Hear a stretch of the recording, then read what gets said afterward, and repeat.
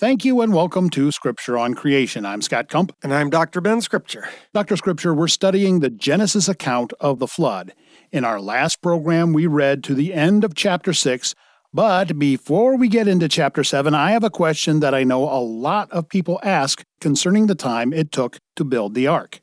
Okay, well, Scott, if you're asking if the text tells us how long Noah spent building the ark, the answer is no. But I think we can figure out a few details that will at least let us come up with a ballpark figure. Now, it's interesting that you say the text doesn't give a figure because in Genesis 6:3 it says, "Then the Lord said, My spirit shall not strive with man forever because he also is flesh. Nevertheless, his days shall be 120 years. It seems like that indicates God was going to wait 120 years and then destroy mankind. So then, if he told Noah, he would have had 120 years to build the ark. And a lot of people think that, Scott. Now, I'm not suggesting it's a big deal, right or wrong. But there's nothing there in verse 3 to indicate God said that to Noah. In fact, the passage presents the statements God makes as though they are his own private thoughts. Even in verse 7 it says, "And the Lord said, I will blot out man whom I have created from the face of the land, from man to animals to creeping things and to birds of the sky, for I am sorry that I have made them." Now this is not presented as though the Lord is speaking to anyone. But then, given the intentions God had to destroy the earth, Noah enters the picture. And verse 8 says, "But Noah found favor in the eyes of the Lord." Then the narrative continues, describing the conditions on the earth and God's intentions, and then we read in verse 13, "Then God said to Noah, The end of all flesh has come before me, for the earth is filled with violence because of them, and behold, I am about to destroy them with the earth. Make for yourself an ark." And God goes on to give Noah instructions for building it. Then we read in verse 18, "But I will establish my covenant with you, and you shall enter the ark, you and your sons and your wife, and your sons' wives with you." The sense I get from this passage is, when the Lord tells Noah what he's going to do, and to build the ark and how to build the ark, Noah not only has already had 3 sons, they are all 3 married. Well, it's a good thing. Noah was definitely going to need help building what essentially was a very large 3-story building. Indeed.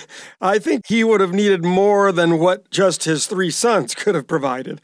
But that aside, when we then take one other detail about time intervals into account, we can figure out that, at least when God spoke to Noah, as recorded in verse 18, it had to be several decades less than 12, that is, 120 years, before the Lord would cause the flood. Okay, what detail is that? Scott, I know you always love it when we have math problems. Oh, no. No, don't worry. Read Genesis 5:32. "And Noah was 500 years old, and Noah became the father of Shem, Ham, and Japheth." Now, there is no indication anywhere in the Bible that Shem, Ham, and Japheth were triplets. We should understand that Noah's age of 500 is his approximate age when he had those 3 sons. And then, Scott, do you remember how old Noah was when the flood came? Yes, he was 600 years old. Right. In fact, we know exactly how old he was. Genesis 7:11 says, "In the 600th year of Noah's life, in the 2nd month, on the 17th day of the month, on the same day, all the fountains of the great deep burst open, and the floodgates of the sky were opened. He was 600 years, 2 months, and 17 days old." Excellent. So if we do the math, Noah had his 3 sons when he was around 500 years old. The flood came when he was 600 years old.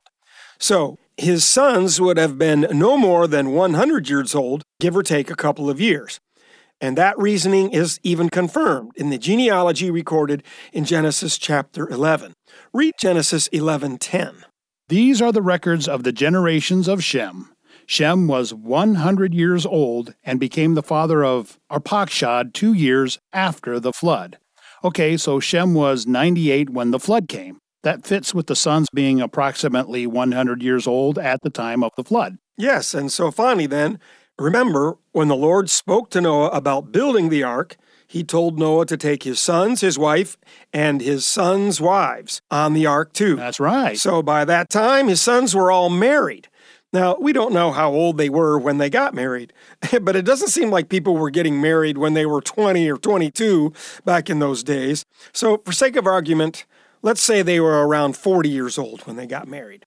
If the flood is coming when they're 100, and they're already at a minimum 40 years old, that means they have about 60 years to build the ark. Or perhaps we should look at it this way.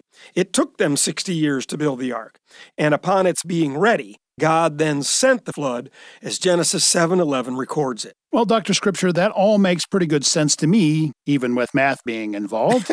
It does appear that Noah did not take 120 years to build the ark. Mm-hmm. It probably was more like half that or even less, but that leaves the question, what was God referring to in Genesis 6:3 when he says, the days of man shall be 120 years? That is a good question.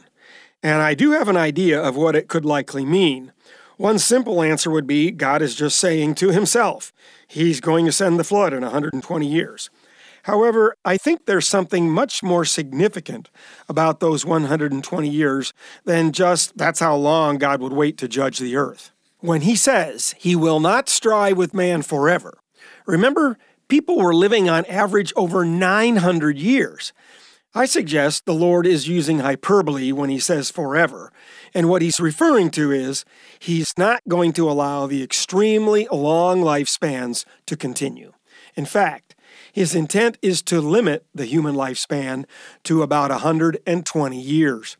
And I believe we see the evidence of that as we read the lifespans of the descendants of Noah in the genealogy of Genesis chapter 11.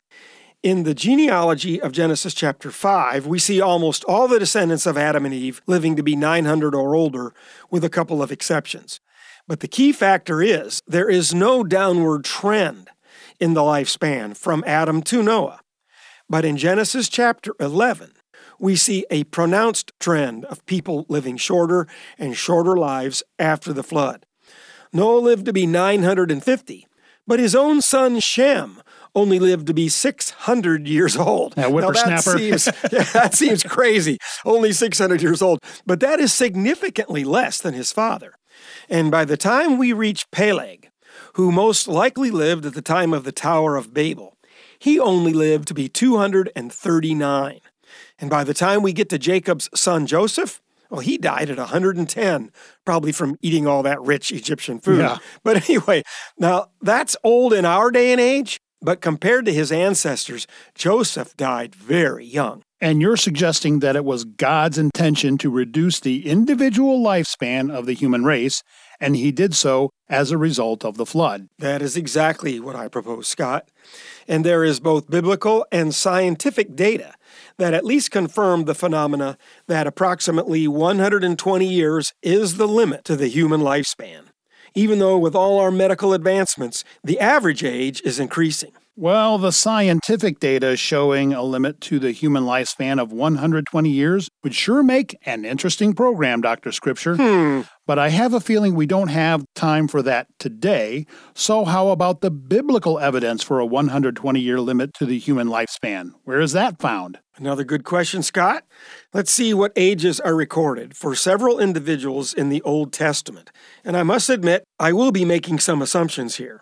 Now, I had mentioned Joseph died at 110. Which I've been told the Egyptians considered to be an ideal age. Oh, I never heard that before.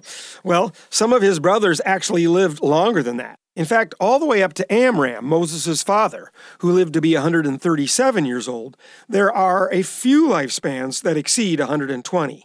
But from Moses on, there are none recorded anywhere, except for one. Oh. And I think, as is often the case, the exception demonstrates the rule. It's interesting that the Lord took Moses' life at 120 years. But in Deuteronomy 34:7, it says, although Moses was 120 years old when he died, his eye was not dim, nor his vigor abated. And then in Joshua 24:29, we're told that Joshua died at 110 years old. And I've only found one other person recorded in Scripture that lived after Moses who lived over 120 years. The exception. And I think I know who it was. Well, tell us, Scott. It was Jehoiada, a priest who saved and mentored Joash, who became king, and he initiated a revival in Judah. That's right. Jehoiada, the chief priest of Israel, saved the son of Ahaziah, Joash, who was the 8th generation after King David. It was actually Jehoiada's wife who rescued Joash, and Jehoiada then protected him, and as you said, Scott, mentored him. And under his leadership, Joash was just a 7-year-old boy at the time, there was a restoration of the temple and worship of the Lord in Judah. And the Lord blessed Jehoiada in this unusual way. I submit the Lord allowed him to live beyond the normal limit the Lord had set. And the Lord moved the people to honor Jehoiada as they would a righteous king. Scott, read what it says about Jehoiada in 2 Chronicles 24:15. Now when Jehoiada reached a ripe old age, he died. He was 130 years old at his death. And they buried him in the city of David among the kings, because he had done well in Israel and to God and his house. Jehoiada was a very interesting and influential person in Judah. In the days of the kings when so many were so wicked, he was high priest and essentially filled the role of king for many years. You know, he was a type of Christ in many ways. Well, I agree. Well, Dr. Scripture, you were planning on getting into Genesis chapter 7 today, but my question about how long it took to build the ark and then the meaning of the 120 years mentioned in Genesis 6:3 has pretty much used up all our time. That's right. I derailed you again. That's okay. So what do you want to do at this point? Well, Scott, I think it's fitting to consider the last verse of Genesis chapter 6 and the first verse of Genesis chapter 7. In them, I think we find an interesting similarity between Jehoiada and Noah. Genesis 6:22 says, "Thus Noah did, according to all that God had commanded him, so he did." And Genesis 7 begins, "Then the Lord said to Noah, 'Enter the ark, you and all your household, for you alone I have seen to be righteous before me in this time.'" You know, it's pretty amazing when you think about it. If not for Noah's righteousness, the human race was utterly doomed. Yep. And just as importantly, if not for Jehoiada's well-doing, in other words, if not for his righteousness, the only living descendant of David through Solomon, left in those wicked days of the kingship in Judah, would have been murdered along with all his brothers, and there would have been no rightful heir to David's throne. So we see, in both cases, God used one righteous person to rescue humanity from self-destruction. But we must understand one other thing, and that is the source of their righteousness. Noah's righteousness was reckoned to him because of his faith. Hebrews 11:7 describes his righteousness in terms of his faith this way.